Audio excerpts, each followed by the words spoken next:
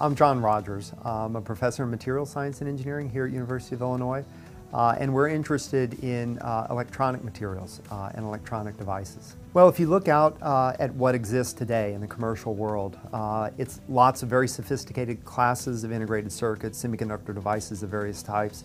The performance has increased over time, but the other thing that sort of characterizes commercial devices is that they're designed to be robust and reliable and time invariant in their properties. But would there be opportunities for a completely different type of electronics, one that is transient physically in its behavior, that is, key components or the entire devices would disappear over time? And so we launched some research efforts around identifying materials and device designs, layouts, packaging schemes that would yield circuits that have high performance in an electrical sense, but offer this additional feature that they disappear over time in a programmed or controlled fashion at prescribed rates, at triggered times, to enable new modes of using electronics in areas where conventional devices would be unsuitable.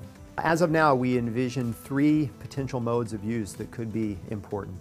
The first one is probably the easiest one to understand, is in the context of implantable devices. So imagine in a post-surgical situation, you'd like to put into the body a device that monitors the healing process or performs a therapeutic function to accelerate that healing process. In that kind of scenario, you wouldn't necessarily like the device to hang around after the healing is completed. And so in that type of context, the ideal construct would involve a piece of electronics, sensors, maybe wireless communication capability, actuators, in a format that goes in the body, provides a function for a prescribed amount of time, but then is completely resorbed and disappears in the body after that useful functional period has elapsed. Another one is in environmental monitors. So in addition to transients in the body, you could imagine transients in the environment.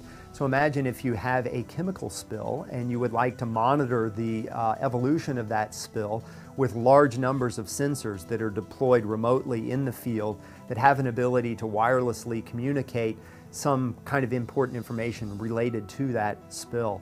Now in that case, once the spill is contained or the remediation process is completed, you might not necessarily want those sensors to remain in the environment. The third one is in the realm of consumer electronics. So as I mentioned before, commercial devices are designed to last forever, have absolutely robust properties. In a lot of cases that's great, but if you look at smartphones, for example, that's a class of electronics technology whose useful lifetime is maybe only 2-3 years. People like to update their phones, for example. And so it's a consequence of that rapid evolution in technology that modern societies are now becoming absolutely overwhelmed by waste streams associated with discarded electronics. And so in that case, you might want key components of a device or the overall system to survive for a period of some years, instead of say weeks in the case of an implantable device, but survive for some years and then have an ability to just resorb into the environment after that period. The materials in particular that we found to be most useful involve silk, a purified form of silk derived from silkworm cocoons, as a substrate material, so it's almost like a thin film plastic type of material. It's a great platform for building electronics.